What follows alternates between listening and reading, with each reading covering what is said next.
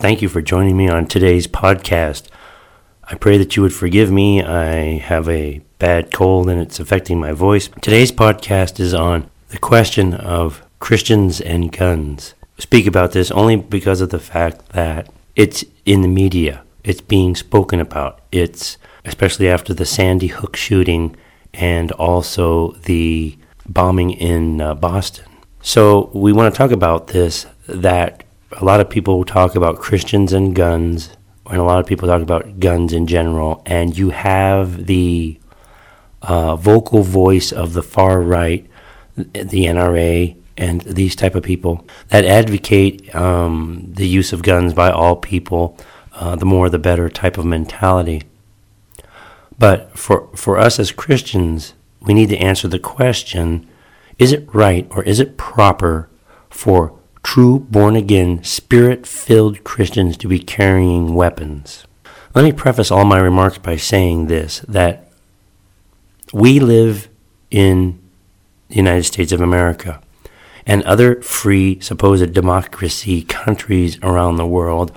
If you have the right to bear arms, then you're free to do so. As citizens of this country, of this nation, which you're automatically born into when you are born here, you have the right. It's a right that was given to you to bear arms. I want to say right from the beginning here that I am not saying that you should not at all own guns. You, as an individual living in the United States, has the right to do what you'd like. I mean, I'm not going to come into your home and tell you, as a Christian, you shouldn't have a computer, or you shouldn't have a couch, or you shouldn't have a shovel in your tool shed. These are personal freedoms that each person would be convinced in their own heart and mind as to whether or not they would own them or not. That is, weapons and guns. The fact still remains that for Christians, and as I've said before and I'll say it again just now, for Christians, is it right? Is it proper? Is it a good witness for true born-again believers in Christ to be having weapons, pistols, assault rifles, and guns? Now, this is a very touchy subject, and the reason why it's touchy is because it infringes on a personal freedom that's been granted to us as citizens of this country. That we have freedom, according to Galatians 5:1, that says, "Stand fast, therefore, in the liberty by which Christ has made us free, and do not be entangled again with a yoke of bondage." So many Christians interpret that to mean that they're free. They're free to do what they'd like to do, and that nobody's going to tell them to do differently. So I want to base that, it's a personal freedom. You're allowed to, I'm not telling you that you can't have them. It's a freedom that you're granted as a citizen of this country. Secondly, I want to mention that the government of the United States is the government of the United States. It is a corrupt empire. And if you don't understand that, then you can go back and you should read documents. You should be able to formulate the opinion of such by the numerous amount of doctrines, the way the U.S. government conducts itself within the world, that it is a corrupt empire. Having said that, the government of the United States is going to do whatever it wants to do. There's nothing you're going to do to change it. You believe, or you're led to believe, that you're going to change the government by electing quote-unquote people that are in line with your view. But that's just a myth, as it doesn't really happen. We've seen this time and time again, and it's just not true. You're not going to change the government of the United States because there's a whole sub-government underneath it that you're not aware of, run by the wealthy elites. But that is for another subject. For us as Christians, we're not really to have anything to do with the world anyway. But for us as Christians, we get back to the original question, because I want to say again that The government of the United States is going to do what it wants to do. If it bans guns, it'll ban guns. If it bans cars, it'll ban cars. If it bans whatever it may ban, yes, there's people that are going to cry and stand up and say, wait a minute, that's a part of the Bill of Rights. That's, we have that enshrined in the Bill of Rights and in the Constitution and the Declaration of Independence. Yeah, but you know how easily those documents can be, not those documents changed, but how easily laws are able to override them. I will give you one example. We have the right to be the protected of our personal items and in our homes, to be secure in our persons and our possessions. That amendment was completely blown off, and now it is below. It's made it's subjugate now to the Patriot Act. Before, the police or the sheriff's department of any county, nation in the United States would have to come to your door, would have to knock on the door, they would have to give you a warrant of the place they specifically want to search, and that place only. And you still wouldn't have to let them in, but if they had a warrant, you could let them in and let them look around. With the Patriot Act, that is no longer needed. They can come into your house and look around for anything they want under the Patriot Act.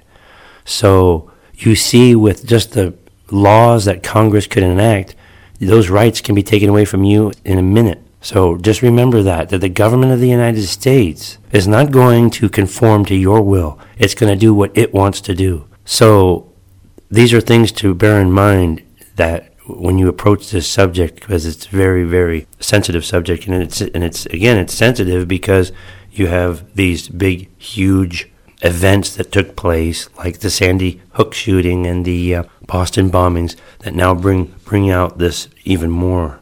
But the question that comes again around the original question is it right, is it proper for Christians to own, use, and have guns? And we want to look at that because the question is, what is a Christian? Well, a Christian is a person who knows, follows, and adheres to the commands of the Lord Jesus Christ. If you know the Lord Jesus Christ, and He knows you, and He has given you of His Spirit, and you have become born again, you belong to Jesus Christ. You are His servant. There is no going back. You are His. Knowing Him, for the love of Him, you want to follow Him, you want to be like Him, and you want to obey His commands. Well, let's talk about also now what is a gun or what is a weapon. Basically, a gun is made up of metal parts, big or small, a tube that is consistent of a chamber, and there is a firing mechanism. A small explosion takes place, and a projectile is forced out through that force of explosion, through that tube, pointed at the object. A gun or a weapon is designed to inflict damage, dismemberment, or kill. Damage to buildings and structures, dismemberment to bodies, and kill both animals and man, birds, what have you. So these are weapons. These are guns. They are designed specifically to do those three things: inflict damage, dismember, or kill. These are weapons used for that. Now, can a shovel that you're using in your yard kill someone? Yes. Can it dismember someone? Yes. But the shovel wasn't designed specifically to do those things, although they are capable of doing those things. They're not specifically designed to do those things. A gun or a weapon is. Again, the debate rages over this gun control, whether or not we should have guns. Should Christians own guns? And as I've explained what a Christian is, and I've explained what weapons are, now you have a good understanding of what those things are. In Matthew 5:9, Jesus says this: "Blessed are the peacemakers, for they shall be called the children of God." And in Matthew 5:44, He says, "But I say unto you, love your enemies, bless them that curse you, do good to them that hate you, and pray for them which despitefully use you and persecute you." Why? Because of verse 45, it says that you may be children of your Father which is in heaven. For He maketh the sun to rise on the evil and on the good, and send rain on the just and on the unjust. Matthew 5:39 speaks about not resisting evil. James 5:6 says that they've condemned and killed the just, and they don't resist you. In John 18:36, Jesus says we're of a different kingdom. We're of his kingdom. He says, my kingdom is not of this world. If my kingdom were of this world, my servants would fight, that I should not be delivered unto the Jews, but now is my kingdom not from hence. Yes, there is a passage in Matthew 26:51 that says that they had a sword and that Peter drew his sword and cut off the servant's ear. He also tells Peter to put away his sword because it was enough. What did Jesus do also after Peter cut off the servant's ear? He healed him of it. I've been all over the New Testament, and there is nowhere after Acts chapter 2 you do not see any of the apostles or the disciples of the apostles or average Christians, the average everyday Christians, carrying swords or weapons. You never see it. The fact is that in this chapter where Jesus tells them to take 2 swords, there was 2 swords there. First of all, notice that not every apostle, all 11, because Judas was gone, 2 of them were with swords, 9 were without swords. So not everyone was armed. Jesus was not building an army here. I would surmise that these swords would have been for personal protection in the sense that these were the foundation. Jesus, the apostles, disciples after them, is the foundation of the church. So nothing should have happened to them because they needed to send forth the gospel as Jesus told them to. We should obey Jesus Christ. We should be armed with the gospel of love and peace, not with weapons. Remember Jesus' words in Matthew 5:9, blessed are the peacemakers, for they shall be called children of God. And in Matthew 5:44, to love your enemies and to do good them that hate you. Again, we live in a country that's free, and so far, if we want to own guns, I'm sure we could. The question that comes up is, should Christians own guns? If you're a born-again, spirit-filled believer, not really. There's no point in you owning a gun. You shouldn't be consuming your money on guns. You shouldn't be consuming your money on ammunition simply because of the fact that you should be spending all your energies and all of your material energies into the gospel, the getting out of the gospel. The problem is that a majority of Christians that own guns do not believe that the gospel can change the lives of people. They really don't believe that at heart, or they wouldn't be worrying about guns. Should Christians own military-type assault weapons with multiple clips and rounds? No, not really. Should Christians own bombs, tanks, and missiles? Obviously not. You should be concerned about following Jesus more than anything else. Can you own a rifle for, say, hunting or for vermin control if you have a farm? Yeah, but the fact of owning high-powered pistols and high-powered weapons and assault rifles, just because you can, you have to again think about who you are following. You're following the King of Kings, the Prince of Peace, the Lord Jesus Christ. And it looks terrible. I mean, what are you going to do next? Go into your local church carrying an AR-15 and claim it's for protection? I mean, it just looks, the gospel tells us, love your enemies, be peacemakers. Should we be stockpiling guns? No. Should we be owning high-powered automatic weapons? Not really if you're a Christian, no. The question that always comes up is, what about the protection of my family? What about the protection of my country? What about my protection? These are common rebuttals that Christians use to try to justify the fact that they're carrying these assault weapons. As I said before, the government will do what it's going to do. And you have had many of your so-called rights already taken away and will have more taken away. You just don't know it yet. We have the Lord Jesus and the Holy Spirit and the promise of God for his protection. That's first and foremost.